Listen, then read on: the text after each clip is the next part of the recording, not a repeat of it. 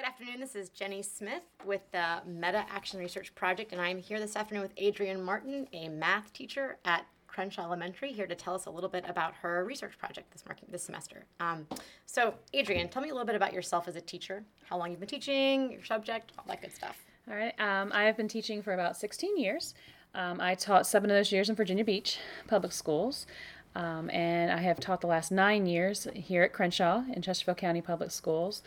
I am currently in 5th grade. This is my 4th year in 5th grade, but I have taught in 3rd grade and 4th grade, all upper grades. And I've taught levels from special education, collaborative, all the way up to gifted instruction, and ESOL. So I've taught all different levels. I am the mathematics. I am actually the accelerated math teacher for the last 2 years, which we teach an accelerated curriculum and they take the 6th grade SOL. So it is a hybrid between 5th grade and 6th grade, and that will become very relevant in what we're going to talk about. Awesome. So that means in 1 year you're covering all of the 5th grade standards and all of 6th grade. Yep. All right. Yep. For those who don't know schools, that's kind of a big deal. Right, it is a big deal. Can you describe your school a little bit for me?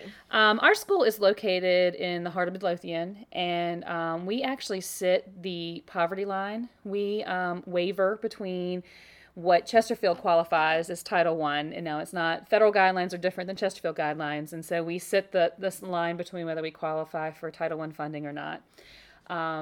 We, again, this year have set that line. We, population, working class, very hardworking families, just struggle sometimes with making ends meet. We have a very active community. The parents are very involved. Sports is a very big thing.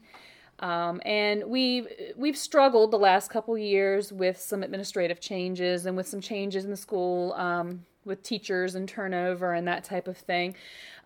So some of our scores have wavered because of all the different changes.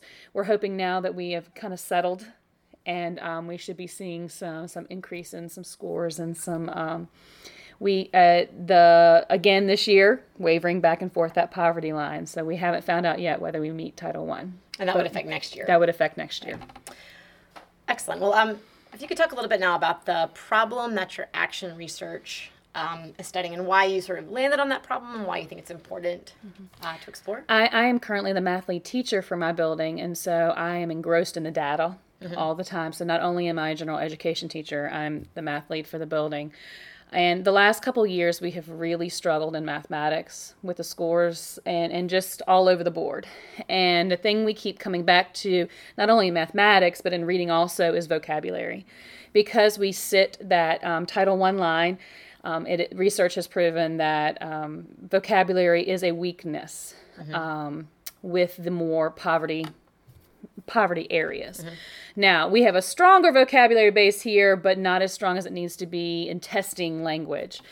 So in relationship to mathematics, as we started diving really in, we really felt like as the team and as a school, that vocabulary was a really big weakness in mathematics, and using the proper terminology along with the functional language that goes along with it. Excellent. So from there, when you started this action research project way back in the fall, what was your initial research question related to vocabulary? And has that question changed as the years gone on? Where are you with that question now? What was the initial question that you started with? The initial question was, would specific vocabulary instruction that we use in reading instruction transfer over to mathematics, and then using mathematics vocabulary in some different research-proven structures that we use in reading? That stayed pretty constant throughout, but I did narrow it down a little bit. I was hoping to do 3 or 4 different types, and I really found that once I got into what good teaching practices look like, because when you really start tracking your own teaching and your own methodology and basing that on research, you realize that sometimes just good teaching practices happen, and kind of weeding out, what were good teaching practices and what were the actual structures, the research structures. So that was more of the change that I saw in myself as a teacher and instructor.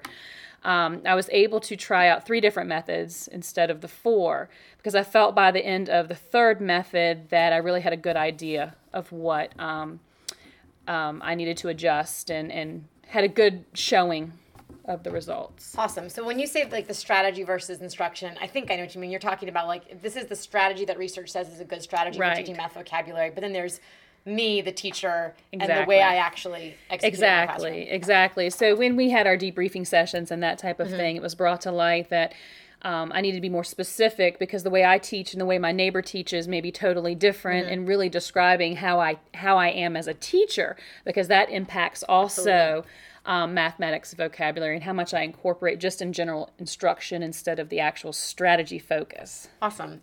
That leads us right to this next question, I think. So if your initial question was how targeted math vocabulary instruction would impact your students' learning, can you walk us through the different strategies that you tried out and the way you collected data and the decisions that you made based on the data that you were collecting about how your kids were responding to your instruction? At first, I did it in the units that I was teaching. I didn't want to actually just spotlight vocabulary, even though I did within the subject area. So as I was going along pacing, I started out with just straight direct teaching. I pulled out the vocabulary for the unit.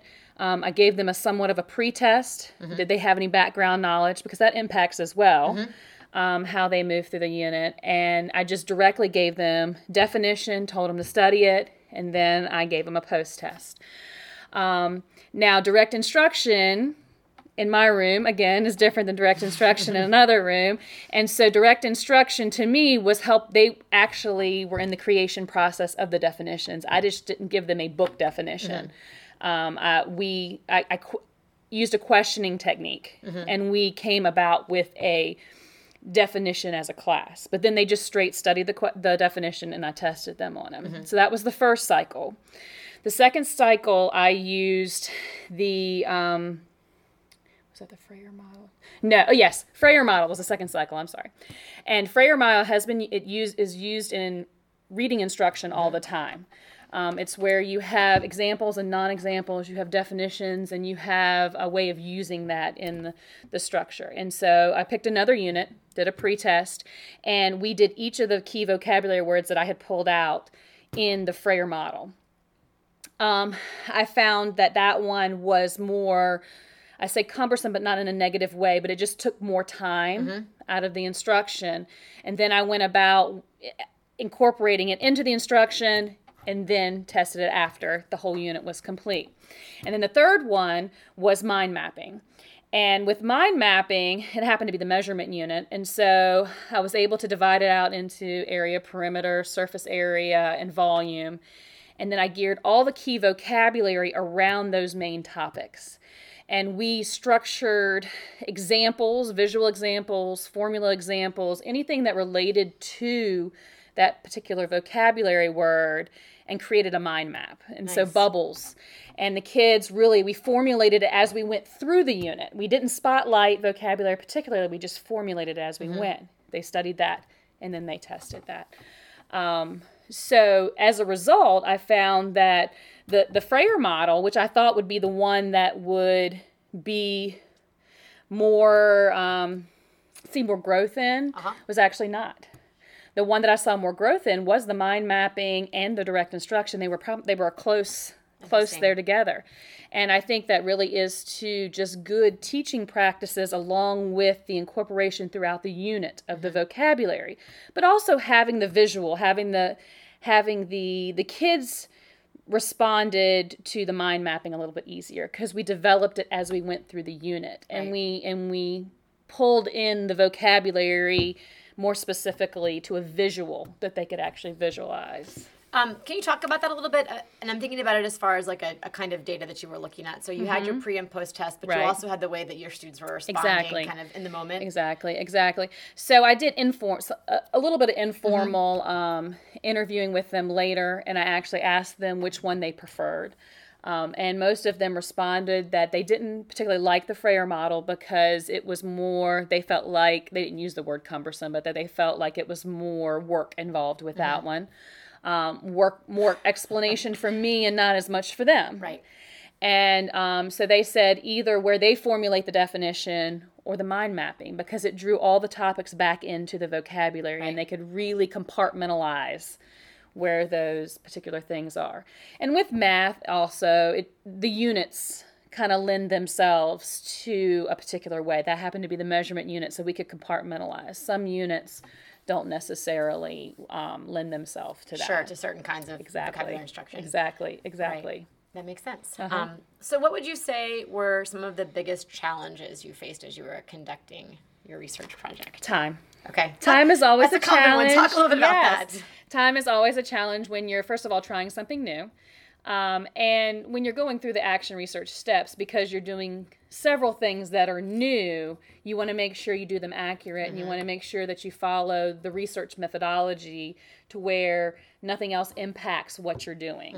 And sometimes that's hard. Not possible. In a regular setting, in a regular teaching setting, Right. because you've got, behaviors, or you have snow days, or you have this, and you have the assembly, and you have, so the continuity sometimes is not there in a real live teaching environment. So that is one of the struggles, and the timing, and making sure you're carving out specific time for vocabulary is very difficult in that block. And I imagine that also makes what you've found to be really important for potentially sharing with other teachers. Yes. So what do you feel like, beyond sort of landing on this idea that mind mapping combined with your version of direct instruction ultimately was the most effective for your kids, what else do you feel like you learned from this, from your research project, whether it's about yourself as a teacher or about just the general instruction in math? I found that the kids were actually excited. I explained to them straight out that I was going to use them to kind of guide my teaching, that I was going to use some different methods with them, and I was I didn't try to hide it from them. I didn't try them to think, oh, I've done this before. I just said, look, you're going to be, I was like, you're going to be my guinea pigs, and we're going to try this out. It may or may not work, but we're going to try it. And their willingness to, and I told them I was taking a class, and so the fact that I was still in school really kind of inspired them to try their best. Right. And because it wasn't per se graded, they were able to respond honestly, and they were able to show me what they know, because none of the components I graded. Oh, wow. Okay. For in the content, because I felt like it was new methodology for them, it was new methodology for me, or a new way of using that methodology. Okay. And so I didn't feel like at one point it was fair to take a grade for that while I was doing this. Now, next year, if I were to do it again, which I plan on doing, and pulling that mind mapping in and pulling that direct instruction, I would use it, because I'd go out knowing what the results. Well, that leads us right up to this next question. So now that your project is winding down, the year is also winding down, can you talk a little bit about why you think what you've learned and why it's been important, and how it might influence your department, your future practice, your school? I really I felt like this was a low impact class to do this research with, because they're the accelerated group. So they are high achievers, high learners, gifted. They were able to work through the process a little easier. I was able to do a few things with them and not feel like it would affect scores, the high impact, the high priority, the high stakes. Even though we do have high stakes at the end, I felt like they could cope with what we were doing a little bit better. But I really would like to try this maybe in a collaborative environment, or in an average level classroom with, the high, medium, and low. And in that way, or even teach another teacher how to do this way. Sure.